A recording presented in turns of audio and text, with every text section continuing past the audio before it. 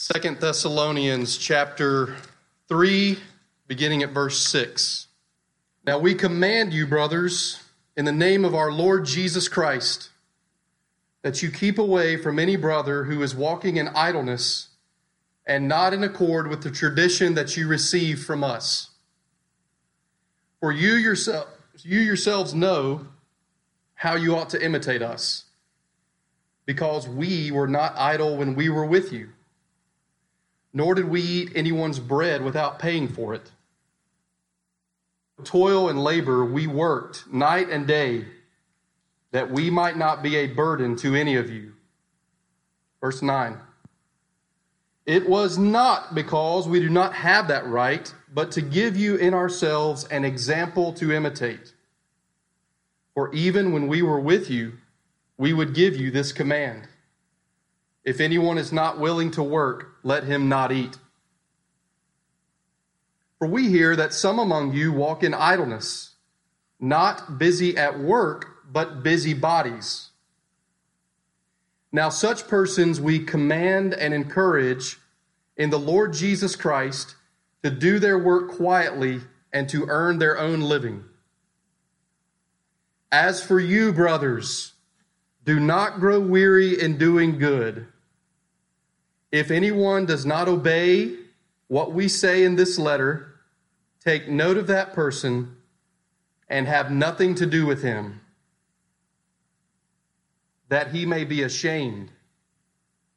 Do not regard him as an enemy, but warn him as a brother.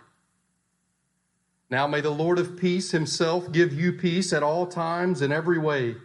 The Lord be with you all. I, Paul, write this greeting with my own hand. This is the sign of genuineness in every letter of mine. It is the way I write. The grace of our Lord Jesus Christ be with you all. And Crossway, would you please keep your place here at this passage? 2 Thessalonians chapter 3, very much looking forward to looking at this part of God's Word with you. As I mentioned on the email last night, if you got that, this is a standalone sermon. Obviously, our main focus has been the book of Romans. So where does this come from this morning? 2 Thessalonians 3. For one thing, we looked very briefly at just 2 verses on Wednesday night. We're doing a study on Wednesday nights this summer on money, debt, and finances. Money, debt, and finances.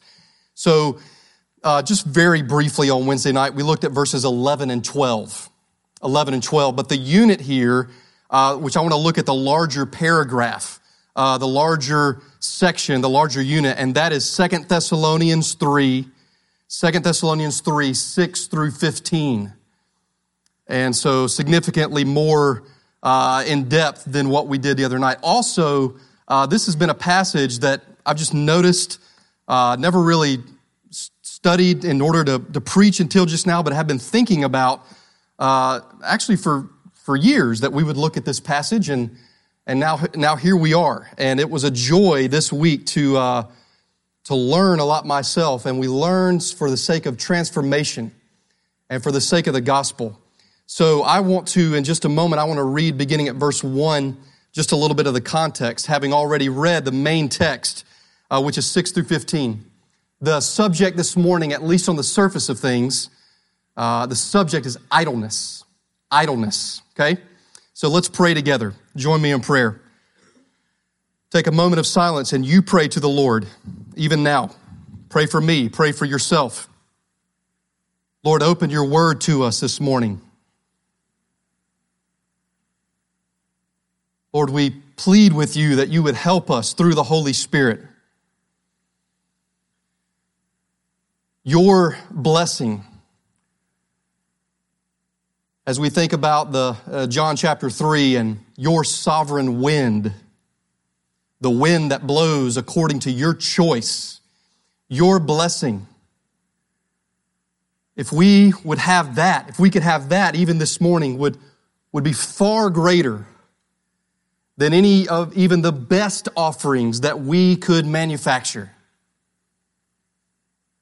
So Lord, help us now. Lord, please open our eyes. Would you do your work? Lord, this is your word, as James has just reminded us.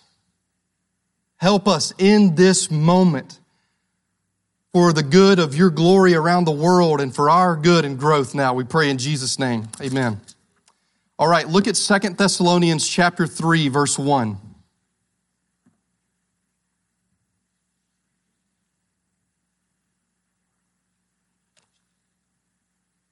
Second Thessalonians 3:1, Paul writes, "Finally, brothers, pray for us that the word of the Lord may speed ahead and be honored, as happened among you, and that we may be delivered from wicked and evil men. For not all have faith, but the Lord is faithful. He will establish you and guard you against the evil one. And we have confidence in the Lord about you that you are doing and will do the things that we command." Maybe take note of that verse, that you are doing and will do. Verse 5, "May the Lord direct your hearts to the love of God and to the steadfastness of Christ." And then let me read just again the first verse of our section. "Now we command you, brothers, in the name of our Lord Jesus Christ, that you keep away from any brother who is walking in idleness and not in accord with the tradition that you received from us." The subject this morning, the presenting subject, is that of idleness. So let us see what the Lord would say to us today in His Word. First of all, let me just show you. First, I want to show you in 2 Thessalonians 3, 6 through 15, that this is indeed about idleness. Now, we're going to need to dig a little bit deeper, and we're going to need to see, is this about something else also besides idleness? What else does this teach us this morning? I'm already showing my hand that we're not just merely talking about idleness, but let's start there for just a moment, okay? So verse 6, "We command you, brothers, in the name of our Lord Jesus Christ, that you keep away from any brother who is" what? "Who is walking in idleness and not in accord with the tradition that you receive from us." Verse 7, "For you yourselves know how you ought to imitate us, because we were not idle when we were with you." Verse 6, verse 7, verse 11, "For we hear that some among you walk in" what? "Walk in idleness, not busy at work, but busybodies." Let me say this morning, Crossway. We live in a fallen world. Idleness and not working, these are temptations and sins of unbelievers. And these are sins also of believers. Believers who are idle or who won't work should repent and should get to work for the glory of God, eating their own bread. Churches are called upon by God to separate themselves from fellow members who persist in sloth, in shirking work, in walking in idleness. So do you see, even in what I've said already, today, what we have here, this is a stirring call from the Lord to those who refuse to work. That's one thing. It's a stirring call from the Lord to those who refuse to work. And this is a stirring call from the Lord of the church for church members and for church leaders to lovingly, patiently, and wisely practice church discipline when necessary. Now, we've seen briefly, first of all this morning, we've already noticed briefly this subject of idleness in 2 Corinthians 3. We noticed there in verse 6, verse 7, and in verse 11. And what it is it's a bit of an extended discussion at the end of Paul's second letter to this church in Thessalonica about this subject of idleness. Now, secondly, what I want to do for just a moment is I want to show you that this is not new. Here in 2 Thessalonians chapter 3, he gives us an extended discussion of idleness, but it's not the first time, okay? So flip back for just a moment. 1 Thessalonians chapter 5.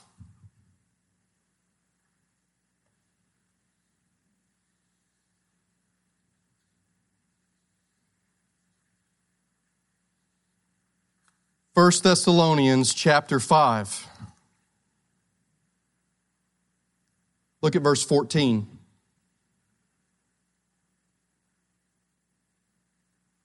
First Thessalonians 5:14, and we urge you, brothers, admonish the idle, encourage the faint-hearted, help the weak, be patient with them all. What's the first thing he says in verse 14? He says, we urge you, brothers, admonish the idle. You might have a note in your Bible there. Could also be translated disorderly or undisciplined. Disorderly or undisciplined. Flip back one chapter to 1 Thessalonians 4.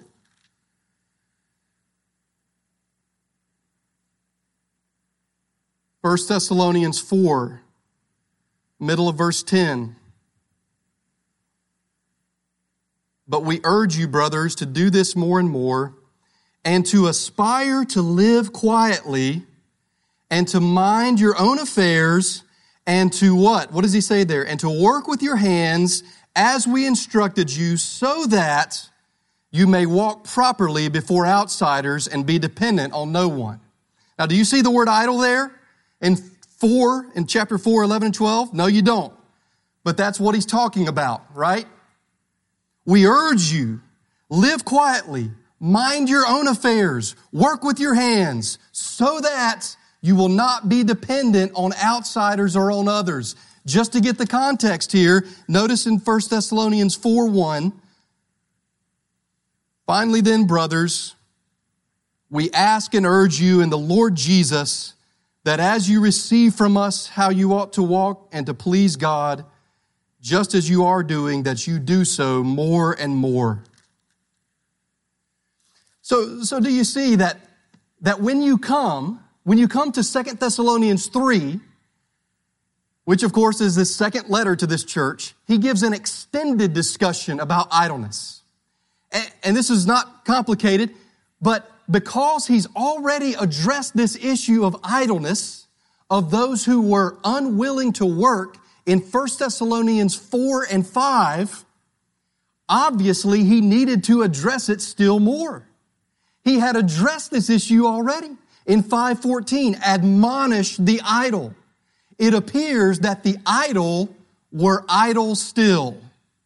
The idle were still idle. And so just be clear on this.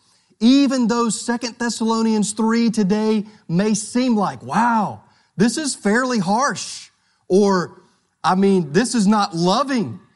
One thing we can say at the very least is that's wrong, what I just said. It's not harsh or unloving, but also, this is not the first time at all. You see? This is not the first time. So what have we seen so far? We've seen this issue of church members walking in idleness. We've seen it in 1 Thessalonians and we've seen it in 2 Thessalonians. And now I want to ask the question, so what? And I want to go through two things, and then I want to ask the question again after those two things. So what? So what? So what, number one? I said there's two things. Number one, no work, no food. No work, no food. If anyone, Paul says to us today, God says to us today, to this gathered body, he says, if anyone is not willing to work, let him not eat. That's 2 Thessalonians chapter 3, verse 10. If anyone is not willing to work, let him not eat. 2 Thessalonians 3:10. That's the first so what. Now let's camp out there for just a second. Now when he says, and of course you're more than free to let your eyes glance down there at verse 10. It's the second part of that verse. First of all, let's ask this question and let's be clear on this. What's he not saying? Don't say it out loud, but think about it in your mind. What would be something helpful to say? What's he not saying? Well, I think the answer to that, I think there's an importance to this word willing, right? To the word, if anyone is not willing to work, let him not eat. In other words, I think what he's not saying in this verse is that clearly there are circumstances at times. There are times when a person is able-bodied and for various reasons can't work, can't find work. And so he's not speaking, in other words, he's not saying, I'm not talking to you in the church of Thessalonica who are actually willing to work and for one reason or another at one particular time are not able to work. You see? No, he's saying if anyone is not willing to work. I don't want to work. I prefer being lazy. If anyone is not, if they won't work, you see? So he's not speaking about just a terrible economy. He's not speaking about temporary or permanent disability. But he is saying, again, to emphasize that word willing, if anyone is not willing to work, if they won't work, if there is a stubborn refusal to work, then what? Then they have forfeited any right that they previously had to receive help from the church. Meals from the church? No, that's forfeited because you are not willing to work. Also, not only have they forfeited any previous right they may have had to help from the church, but also what this verse says, if anyone is not willing to work, let him not eat. This is a way to get them to work. I mean, don't over spiritualize it, right? If you're hungry, if you need food, then you're going to do something about it, right? That's like Paul says, husbands, love your wives like your own bodies. None of us, is going to be cruel to ourselves unless there's a true disorder there. We're not cruel to ourselves. We love our own bodies.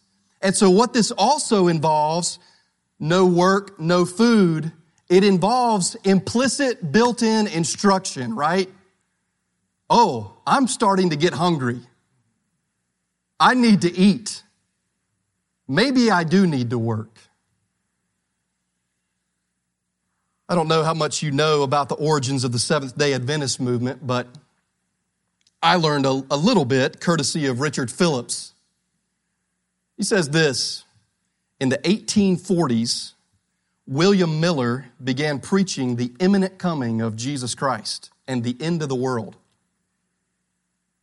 1840s, William Miller, the world's about to be over. Jesus is coming real soon, which he predicted would take place between March 21st, 1843 and March 21st, 1844. By using newsletters and posters, Miller spread his message to as many as 100,000 adherents. Expecting Jesus to appear at any moment, these Millerites sold their belongings and took to the mountains. That in itself's not a bad thing. I love the mountains. Waiting for the end. When Jesus did not return on schedule, Miller changed the date and then explained his mistake by remodeling his theology as the Seventh-day Adventist movement. Phillips says this, Miller was mistaken not only about the timing of Christ's return, but also about the response to the soon appearing of Jesus. He was wrong about the timing of Christ's return, but maybe even more so, he was wrong about what are you supposed to do in light of Christ's return. Here's the truth, friends. Christ is coming soon. The truth from the New Testament rings out loud and clear. Lord Jesus, come. Maranatha. He is coming soon and you must be ready. But the way that you're ready is not by going to the mountains and quitting your job and waiting for Jesus to come. Jesus himself actually teaches us, be ready by living your ordinary life, work at your job, fulfill your calling, and look for my coming. Don't do something stupid and crazy. Live your normal life for the glory of God.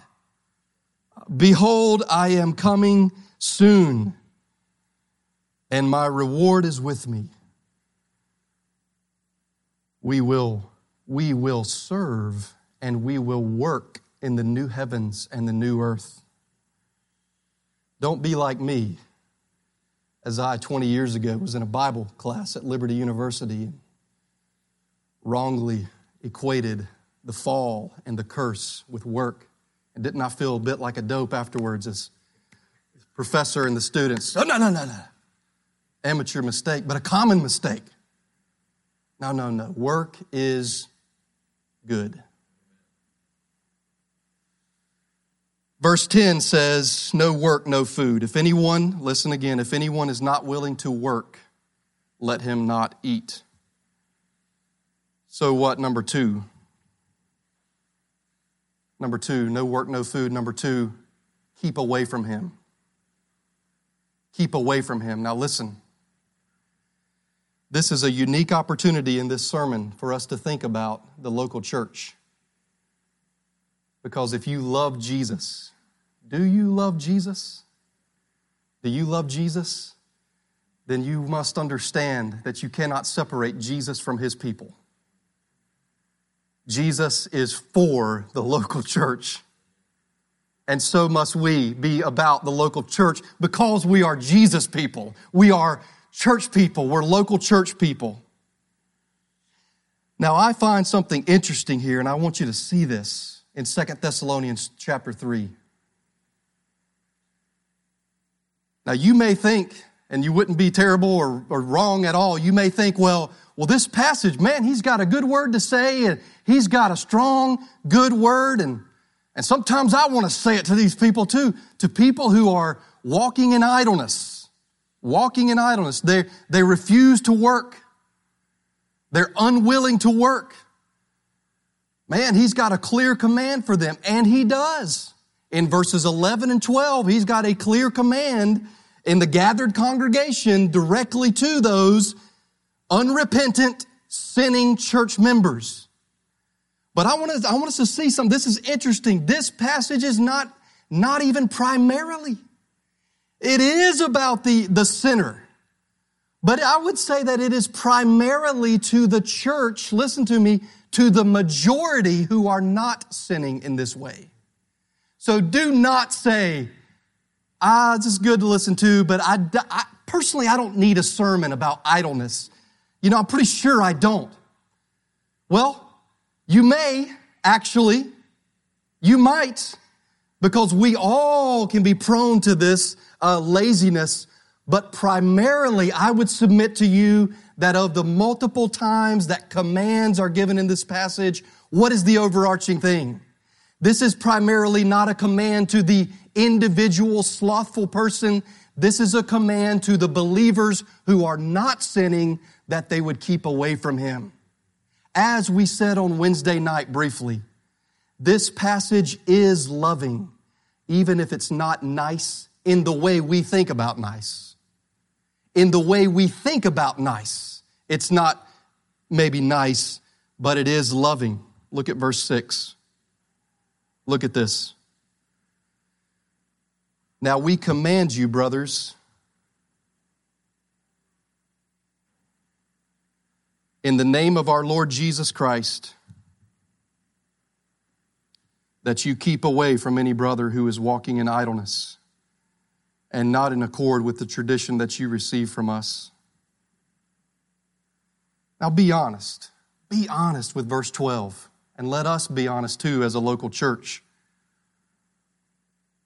Many, many churches in our day would look at this and maybe would understand it, but yet would not necessarily have the will to go there. I mean, really? Keep away from any brother? On the face of it, especially if we're not in tune with Scripture, does that seem loving? Well, maybe he just says it once. I mean, maybe he's going to go on to kind of clarify that. And then you see in verse 14, look at verse 14, if anyone does not obey what we say in this letter, take note of that person and have nothing to do with him, that he may be ashamed. Did you notice that? have nothing to do with him. We need to think, God helping us, we need to think in terms of the church and not only about our individual Christian lives. Not only about me and Jesus, but about the church. The church. And he says here in this passage, not only does he command the sinners, but he commands the church. He says in verse 6, I'm giving you a command. You keep away from him. That is loving when done the right way. Oh, to be sure, Paul, if you read his words here, he is not out to merely just push someone out, to excommunicate someone so that we can flex the muscle, so that they'll just feel totally awful. The goal is restoration. The means is love and gentleness. We command you, brothers. Now look at verse 6 again. Leon Morris says this. He says, Paul's opening here is authoritative. There is a military ring about the two words, or about the words he uses. He's talking about, Leon Morris is talking about verse 6. He says, verse 6, Paul's word is authoritative. He said there's a military ring about the words he uses. Command, the word command is often used of a general giving orders to his troops. And the word disorderly, which is translated in the ESV as idle or disorderly, refers to the failure of a soldier to keep in rank. That's the idea behind verse 6, okay? A command where a general would give orders to his troops, and disorderly or idle, the failure of a soldier to keep in rank. We command you who? Paul's a pastor. Paul's a pastor. We command you, brothers, in the name of our Lord Jesus Christ. It can't get more, you can't ramp it up anymore. As we've said before, this comes with full apostolic authority. This comes with the backing of the Lord Jesus Christ. In the name of the Lord Jesus Christ, we command you, plural, brothers, those who are not sinning in this way, we command you, church, to keep away from them. That you keep away from any brother. Notice, what does he call him? Not just once in this passage. What does he call him? He said brothers at the beginning of verse 6, and in the middle of verse 6, he says brother. That you keep away from any brother who is walking in idleness and not in accord with the tradition that you received from us. And then if you'll just get the flow of the passage, when he says not in accord with the tradition that you received from us, he gives you two aspects of that tradition. One aspect of the tradition is in verses 7 through 9. That's his example. And then in verse 10 was his precept. So verses 7 through 9. For you yourselves know how you ought to imitate us. Imitate's a key word there. Because we were not idle when we were with you. Nor did we eat anyone's bread without paying for it. But with toil and labor, just as God put Adam in the garden to work and to keep it, we worked night and day that we might not be a burden to any of you. It was not because we do not have that right. Paul, as an apostle, could have gently demanded that they provide for him apart from working with his hands. But to give you and ourselves an example. There's the word again, right? Imitate. Into verse 9, imitate. Verse 7, imitate. And so that's his example, verses 7 through 9. Hey, we gave you this example when we were there with you. Verse 10, we continually said to you. If you understand verse 10 correctly, then he's saying, we said this to you in the past. We were continually saying it to you, and it very much has present relevance today. If anyone is not willing to work, let him not eat. We made that precept very clear, and you saw our lives. we could have taken from you. And that would have been actually very appropriate. But we did it in this particular occasion as an apostolic band, as a missionary team, to set an example for you. And yet, listen, some of you are still living in idleness. Do you see? This is not the first time. Some of you are still walking in idleness. And so therefore, I've already told the leaders and the church to admonish the idle. And now I'm giving an extended discussion, and I'm saying, without using the word exactly, I'm saying you might have to think about this word excommunication. So what? Number 1, no work, no food, verse 10. Number 2, keep away from him, verse 6. This passage does address the wayward, verses 11 and 12. But there's a real sense in which it primarily addresses those who are not wayward. Will we obey? Will the church obey? I told you I would ask so what 2 times. So what? So what? Church discipline. Church discipline. What we see today that a member of the church, please listen to me, a member of the church who persistently closes his ears to warnings and correction about his idleness and his unwillingness to work may ultimately prove to not be a true member of the church at all. And on top of that, a member of the church who persistently refuses to listen to correction about his unwillingness to work, on top of the fact that he may prove not to be a true member of the church at all, not a Christian at the end of the day. On top of that, brothers and sisters, verses 14 and 15 expand it beyond just idleness. Verse 14 says, look at this. Verse 14, if anyone does not obey what we say in this letter, take note of that person and have nothing to do with him. Clearly, Paul's expanding this in verse 14, right? Do you see? He's clearly including idleness, but he says this letter. He's given them doctrine about the second coming in this letter. He's given them teaching about their lives. And that's what the tradition that he passed on, the tradition that the apostles passed on from the Lord Jesus Christ was truth and behavior, you might say.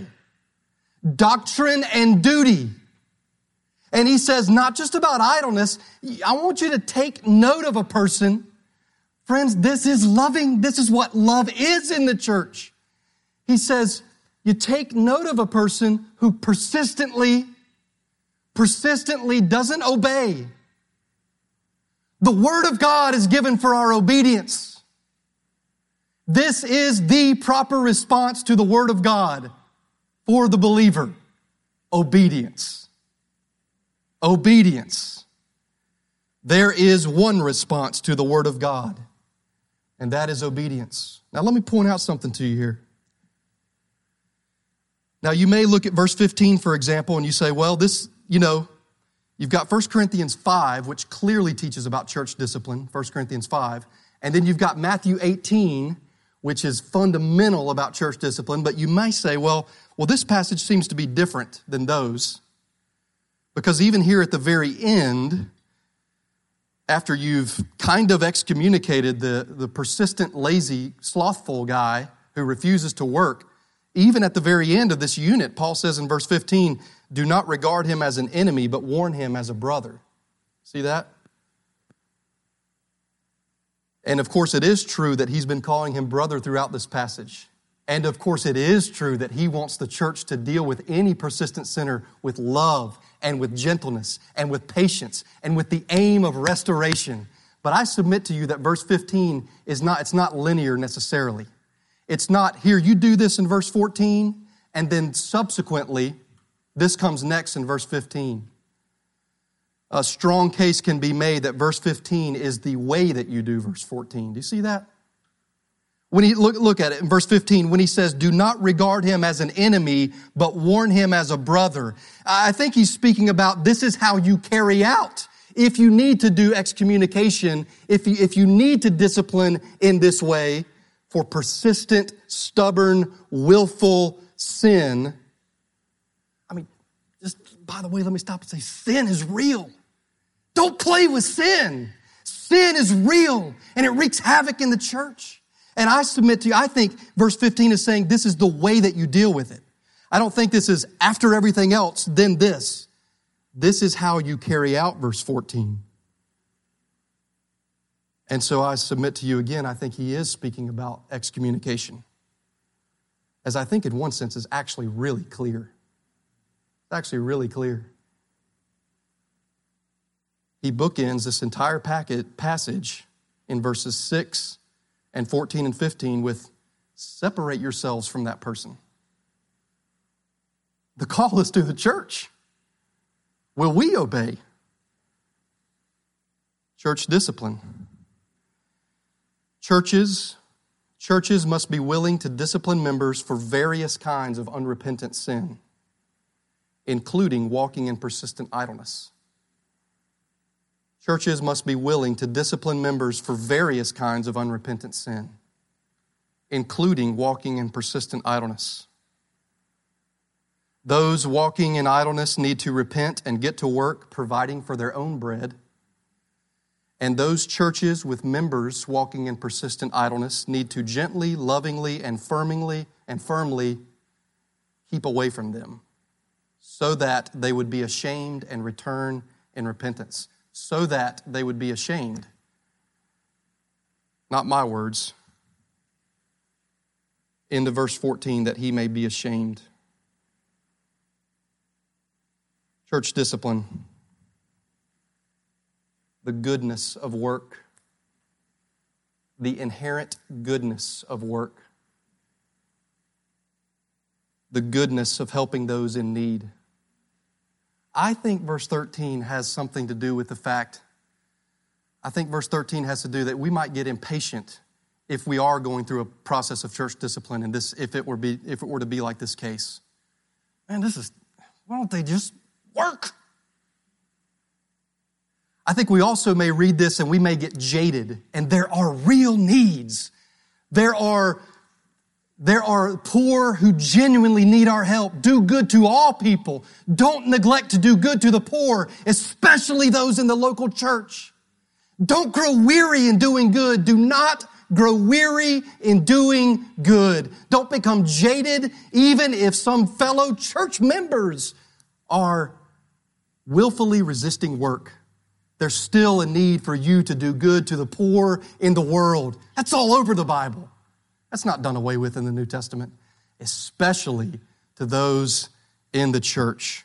Church discipline, the goodness of work, the rightness of helping those in need. How about the gospel? The gospel of Jesus Christ at the foundation of all of this. Because this passage, although not one of the main passages that talks about church discipline, it speaks about it nonetheless. And in Matthew 18, Jesus talks about that process. We never enter into it with guns blazing. No, not at all. But with love and with restoration as the goal. And listen, the purity of the church and the glory of God. The purity of the church and the glory of God. Let that be our heartbeat. And in Matthew 18, he says, if your brother has offended you, you go to him alone. And if he refuses to listen, you take another one. There'll be a witness. And if he refuses to listen even then, you tell it to the church. And if he refuses to listen to the church, and there's already been this gracious pleading, brother, come back. Brother, I'm a sinner too. Brother, there's been this gracious pleading. And if he refuses to listen even to the church, you let him be to you as a Gentile and a tax collector.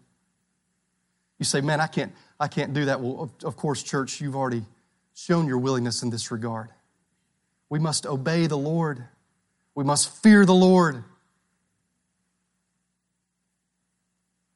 must be willing to follow every single word of his instruction. The only proper response to the word of God for believers and for the church is obedience. In Matthew 18, he goes on right after the church discipline section, and he tells that parable about forgiveness.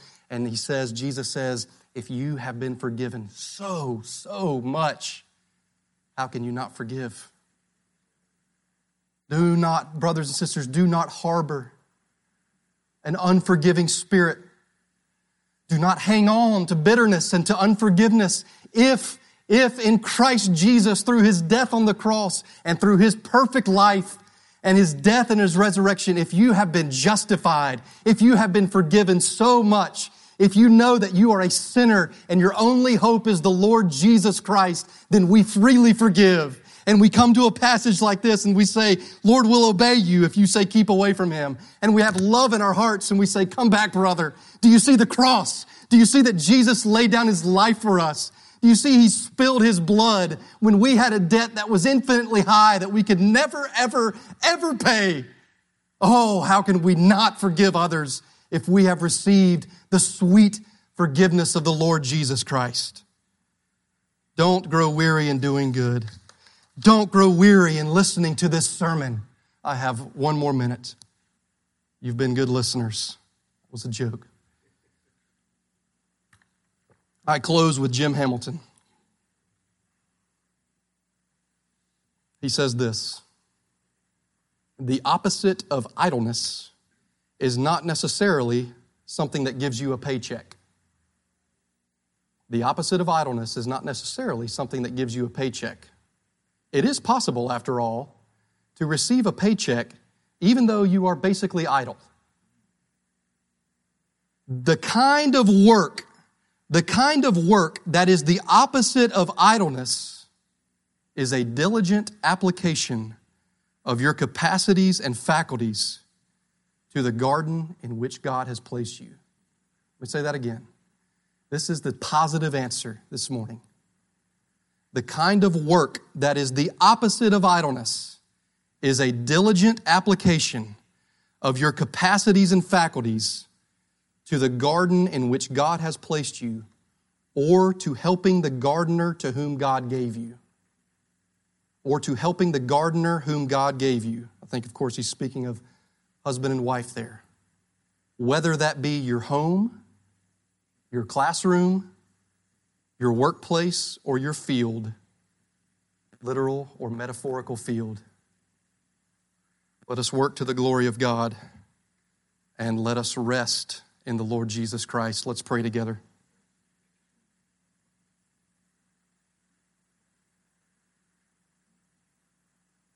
Lord, would you draw us to yourself? Open our eyes to behold wonderful things from your law.